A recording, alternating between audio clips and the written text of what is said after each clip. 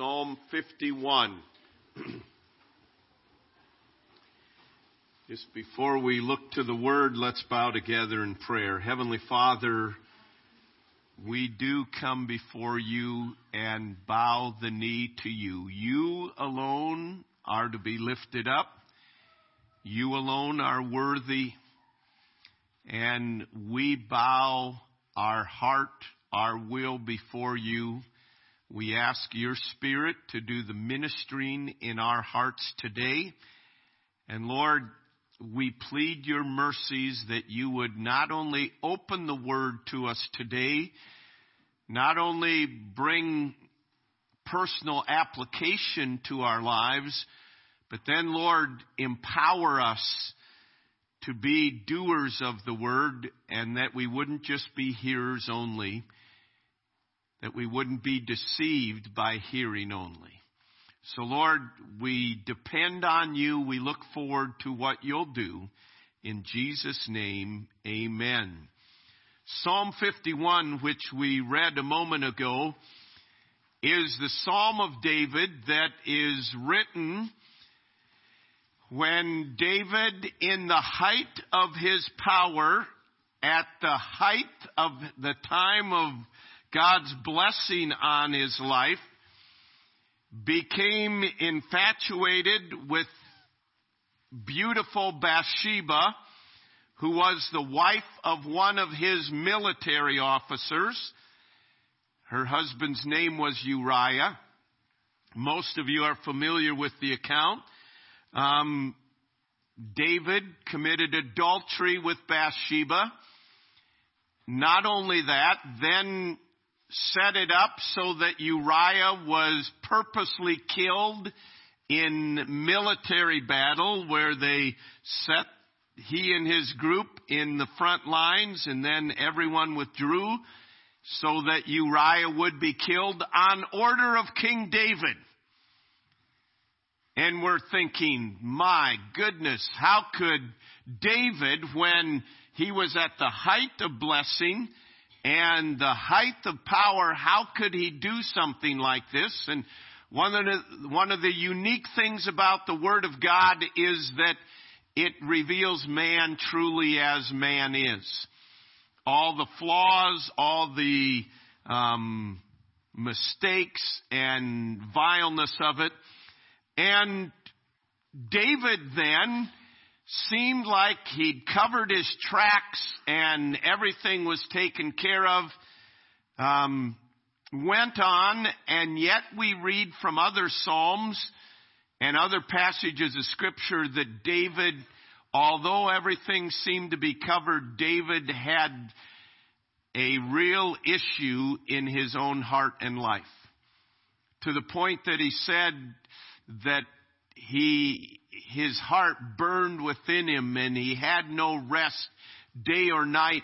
And yet he still would not come clean with this until God sent the prophet Nathan to him and severely rebuked him. And David then was broken before God. And David acknowledged his sin. And as a result of that, we have Psalm 51. You may be here today and say, my goodness, how did David do what he did? And you might say, I thank God that I've never done things like David, and no one's blood is on my hands as far as killing anyone, and so on and so forth. But what God gives us through David's life here applies to each and every one of us. And it's an issue that every one of us has to deal with. Every one of us has a major problem. It's been the same in any age all throughout history. It is unavoidable, and the problem is sin. We live in a world today that wants to redefine sin, thinking that if we redefine it, it will do away with the issue of sin. A London psychologist once told Billy Graham that 70% of the people in mental hospitals in England could be released if they would find forgiveness. Their problem was a bad conscience, and they could gain no relief from guilt and the pressure that that guilt brought to them under which they lived. You think of that. If we only knew what people are doing today to try to deal with the guilt of this issue called sin. It is worldwide. It has many diversions, and we seek to deny it. We seek to rationalize it. We seek to run from it. I like a number of Yogi Berra's quotes. You know, it's never over till it's over. I love how profound that quote is. But applying it to this issue of sin, we seek to run from it. When we lived in Montana, there were people that come out west and they were running from their sin. They were going to live off the land. Honestly, we were on the interstate. We'd get people showing up and you could tell they were running. The minute they showed up, I'm going to tell you something. Don't tell anybody, okay? You know, I said, well, I can't promise that. I mean, if it's something, a legal issue, I would have to take it to the law enforcement. Oh, you know, they were running from their sin. Yogi Berra said this quote. I didn't forget about it. Some of you thought he got sidetracked. I did get sidetracked, but I didn't forget about it. Yogi Berra said this: no matter where you go, there you are. And no matter where we go with our sin, there we are. And our sin is there, and it doesn't matter what we call it. Man calls it an accident. God calls it an abomination. Man calls it an error. God calls it enmity against him. Man calls it liberty. God calls it lawlessness. Man calls it a trifle, just a small thing. God calls it a tragedy. Man calls it a mistake. God calls it madness. Man calls it a weakness. God calls it a willfulness. And indeed it is. This aspect of sin is a problem today and every day. And Psalm 51 gives us an example of someone who finally got in and dealt with the problem of sin. So we want to look at and see, every one of us here are sinners. Every one of us have to deal with the problem of sin. Not only sin in trusting Christ, which we'll talk about in a moment, for the forgiveness of sin, but also dealing with our willfulness of sinning as a child of God. But the first thing you notice in this psalm is that sin is personal. Notice verse 2. Wash me thoroughly from mine iniquity and cleanse me from my sin, for I acknowledge my transgression, and my sin is ever before me. You notice this? All the personal pronouns that are there. He personally owned his sin. It is mine. We must own our sin. There's no other way around it. There can be no blame shifting. We must admit that we made the choice to disobey God.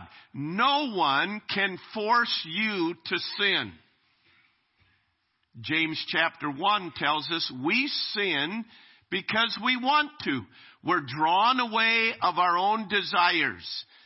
And when those desires are enticed, they produce the end result is sin. James chapter 1 tells us.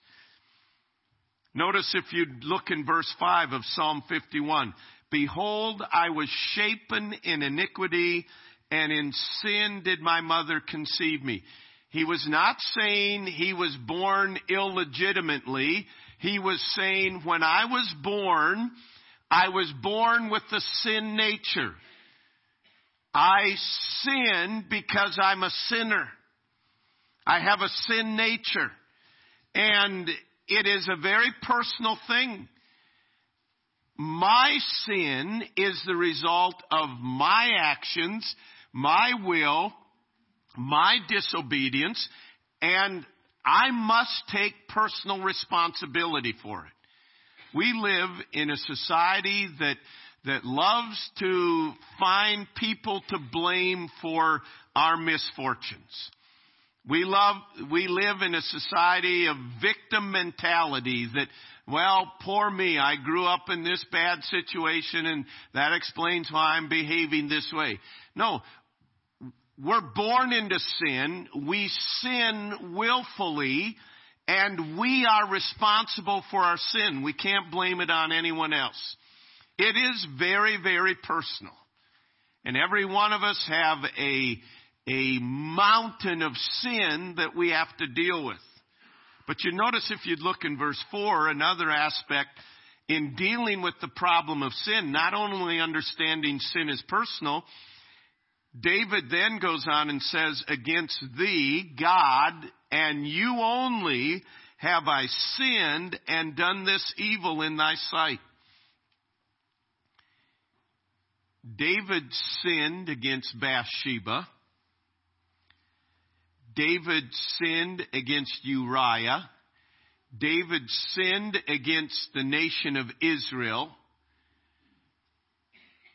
But the bottom line was, David's sin was all against God.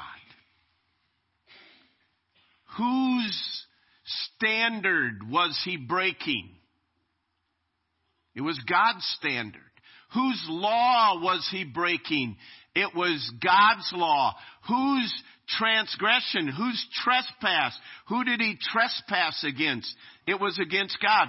All sin, the bottom line of sin, is all sin is against God.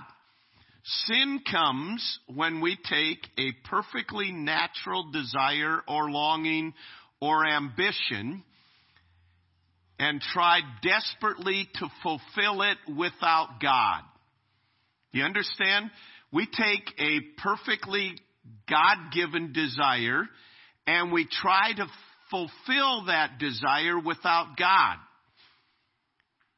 So that means every sin is against God.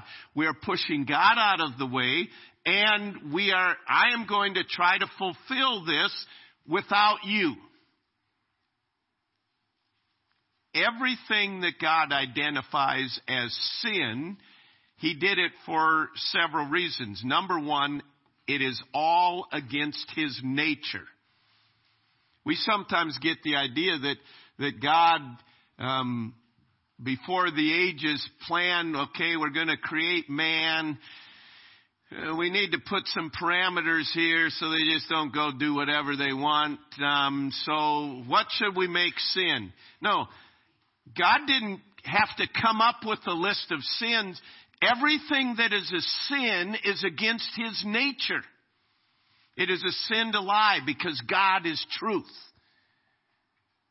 We don't have time to go into it, but it is all against the nature of God. And also, from our perspective, every sin is something that God knows will hinder us and damage us. So he says, I don't want you to be damaged, so I'm putting this off limits. So when we sin, our sin is against God. Joseph was tempted by Potiphar's wife to commit adultery. And it wasn't just a one-time. She continued to try to entice him. And Joseph said this, how could I do this and sin against God? He understood the reality that sin is not just, yes, it involves other people, but ultimately it is against God.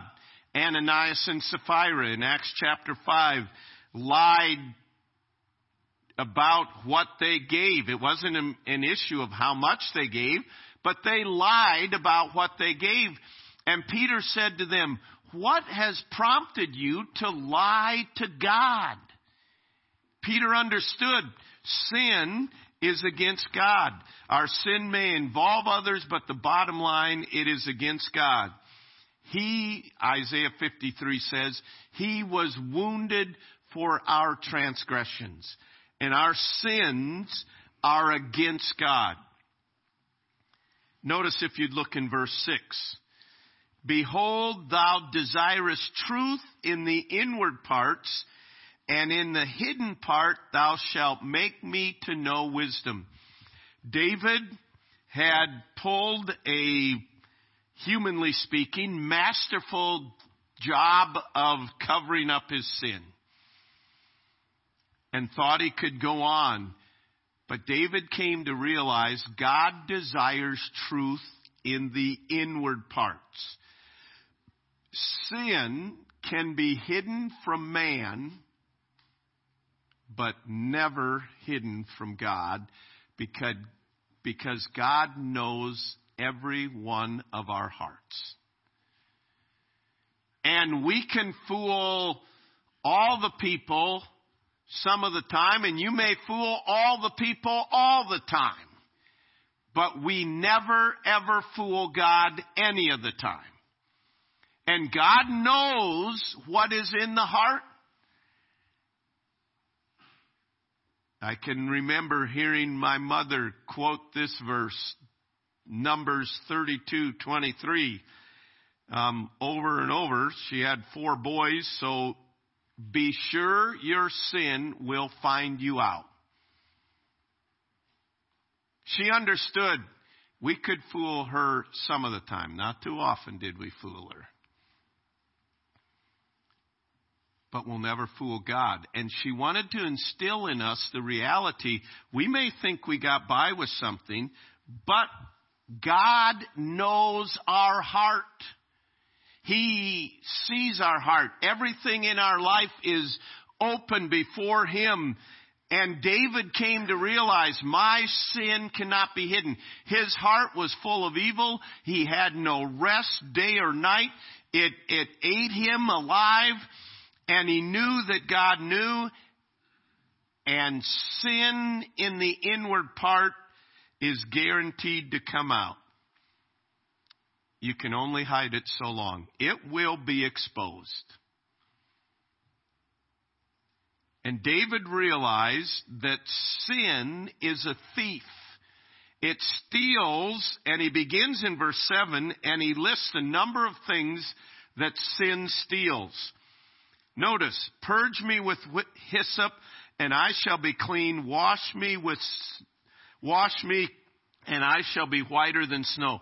Sin steals our purity. David realized, I need to be washed. I need to be cleansed. I need to be made whole. Sin is a thief. As Satan, a thief to come to steal, kill, and destroy, John 10 tells us. But sin steals our purity. But notice if you'd look in verse 8, David said, make me to hear joy and gladness, that the bones which thou hast broken may rejoice. Sin is a thief that steals our joy. Notice verse 12. Restore unto me the joy of thy salvation, and uphold me with thy free spirit. This is how sin works. David looked and thought, oh, this would give me great joy. And there is pleasure in sin for a season. But sin stole the joy. He said, Oh God, would you restore unto me the joy of my salvation? God, make me to hear joy and gladness. Many times, the reason we as Christians don't have joy and gladness is because we haven't dealt with sin in our life. Sin robs us of joy and gladness. Notice if you'd look in verse 10. Create in me a clean heart, O God, and renew a right spirit within me. Cast me not away from thy presence, and take not thy Holy Spirit from me. Sin is a thief that steals our power. The Holy Spirit is the power of God that is at work in our life, and without the close walk of the Spirit of God, we are powerless. And sin is as though you turn down the power. David was going through the motions, but he knew he didn't have the power of a strong, vibrant, righteous, godly life. And it was gone from him. And he said, I don't have the power. I want you to create in me a clean heart and renew a right spirit within me so that I'll have the power of God. Don't take your spirit from me. Don't make it so that I'm unusable to the Spirit of God. Notice verse 13. After he's pleading for this cleansing and restoration of purity and joy and power, he then says, verse 13, then will I teach transgressors thy ways, and sinners shall be converted unto thee. Sin is a thief that steals our usefulness. Why does God leave believers here? He leaves believers here to spread the gospel, to plant seeds of the gospel. And David said, oh, would you cleanse me, God, and purify me? Then I'll be able to teach transgressors thy way. Then I'll be useful to you. Notice verse 14. Deliver me from blood guiltiness, O God, thou God of my salvation. And my tongue shall sing aloud of thy righteousness. O Lord, open thou my lips, and my mouth shall show forth thy praise. Sin is a thief that steals our praise. He said, God, I need you to unloose my tongue that I can sing aloud of your righteousness. I need you to restore unto me the praise from my mouth because sin has robbed me of this. See, it's not so much just, oh, come on, people, praise the Lord. Come on, what do you give praise to? The problem is we're dealing with sin in our life, and that sin steals from us the praise that is worthy of God. But go back to verse 1. Our only hope with all this that sin does, that it cannot be hidden, that it is against God and it is very personal, our only hope is the mercy of God. Notice verse 1, how he began this psalm. A cry out to God. Have mercy upon me, O God, according to thy loving kindness, according to the multitude of thy tender mercies, blot out my transgressions. Not once is there any evidence, I am the king of Israel, I have done great things for you, I have killed Goliath, I am a man after God's. Never once is there anything that he did. His only basis for cry for dealing with his sin is, God, I am casting myself on your mercies. Have mercy upon me. I know you are a loving, kind God. According to the multitude of your tender mercies, blot out my transgressions. Jeremiah said in Lamentations chapter 3, it is of the Lord's mercies that we are not consumed. Great is his faithfulness. Do you understand? Our very existence today is due to the mercies of God. and any basis for forgiveness of sin is all because of the mercies of God. David said in verse 5, "Behold, I was shapen in iniquity, and in sin did my mother conceive us." That is why in John chapter 3, when Jesus is speaking to Nicodemus, he said to Nicodemus, "You must be born again." We celebrate the births. We celebrate Josh and Maria had a baby this last week. Regardless of how beautiful babies look, that's in the eye of the beholder, right? Regardless how beautiful, I always think babies, to me, most babies don't look beautiful. When a guy gets bald and without teeth, do you say, "Wow, look how beautiful he is"? I understand they have beautiful skin, they have all this, but at any rate, regardless of how beautiful a baby looks, they must be born again, or they will be forever separated from Christ. And it is God's mercy that He has made it possible for us to be born again.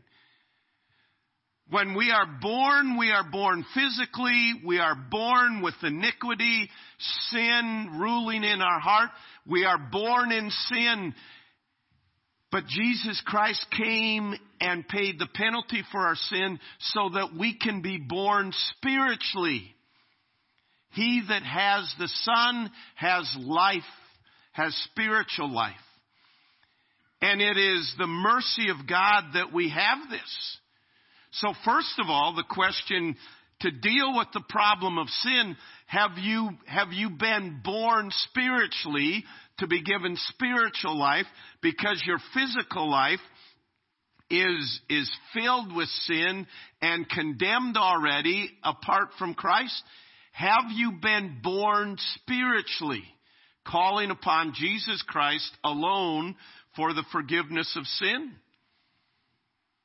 Well, then, once we've trusted Christ for the forgiveness of sin, we have the battle. We talked about it in the home builders class this morning. We have the battle between the flesh and the spirit.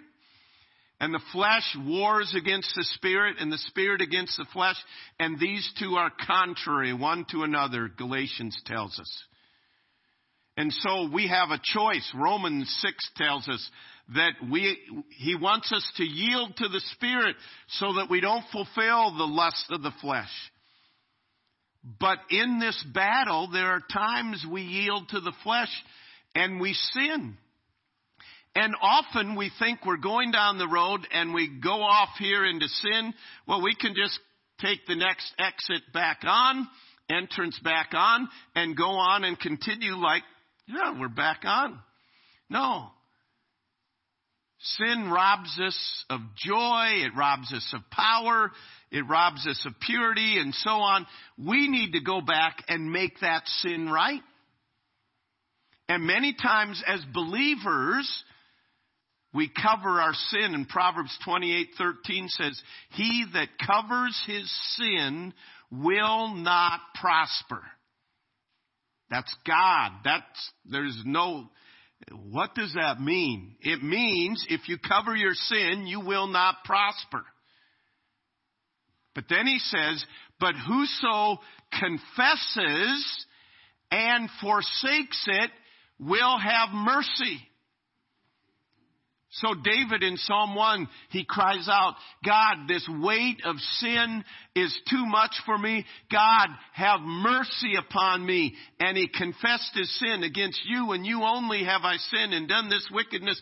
He confessed his sin and turned from it, and God had mercy upon him. It's the mercy of God that sent His Son to pay the penalty for sin. It's the mercy of God that forgives us. 1 John 1:9, if we confess our sin, it's not just admitting that we did it, it's agreeing with God. Yes, sin is against your nature. It damages me. It hinders your cause. If we confess our sin, He is faithful and just to forgive us our sin and to cleanse us from all unrighteousness. It is only the mercy of God. In Romans chapter 7, Paul had been spelling out the battle of the flesh and the spirit. And he cries out in frustration in verse 24 of Romans 7, "O wretched man that I am, who will deliver me from this body of death?" This body of sin. And then he says, "But thanks be unto God, which giveth us the victory in Christ Jesus." The only solution for sin is the mercy of God. And if you're here today and you have never called upon Jesus Christ for the forgiveness of sins, there is no forgiveness of sins apart from Jesus Christ. Membership in any church, it doesn't matter this church, it doesn't matter how many times you've been baptized or how you've been baptized, it doesn't matter how many good works you try to do, there is no forgiveness of sin except in Jesus Christ. And if you're here today and you are a believer, but you have sinned against God, which we all do, and you have just tried to cover it, you have tried to go on and ignore it and deny it, and you are experiencing a lack of joy, a lack of power in your life, there's only one solution for that. To come back to God and say, "Against you and you have I sinned. I was wrong. I sinned. I have no one else to blame. I ask for your forgiveness." And thankfully, He is faithful and just to forgive us our sins and to cleanse us from all unrighteousness. This is the major problem in all of history, is the problem of sin. And that's why Jesus Christ came, and that's why He gave us His word, and that's why He intercedes for us now before the Father. So, Christian, what are you doing with the sin in your life? Well, I probably shouldn't have said that. Hopefully I'll do better next time. No, that doesn't solve it. I probably shouldn't have looked at that, but I'll try better. No. It's coming back and it's seeking His forgiveness and it's acknowledging our sin and it's understanding that my sin is against God. What's the problem? The problem in the world today, as always, is sin. The only solution to sin is Jesus Christ and confession of sin. Heavenly Father, I pray that your Spirit would make personal in our lives today the reality of our own sin. God, I pray that your Spirit would personally convict us of our pride, of our willfulness, of our rebellion. And Lord, I pray that we would know the joy restored as we confess and forsake. That we would know the abundance of mercy as we bring our sin before you and rest in your faithfulness to forgive our sin. Lord, I pray if there are individuals here today that are not sure they have ever been born spiritually, have ever received Jesus Christ for the forgiveness of sin, I pray today before they leave that they would call upon you for the forgiveness of sin. Lord, I pray if they're not sure about their eternal destiny, that they would mention that to someone before they leave today, that they could settle it, knowing that their sins are forgiven. Lord, would you bring a purifying in our hearts today? Lord, I pray that your Spirit would penetrate our hearts as only you can. We pray in Jesus' name with thanksgiving. Amen. Let's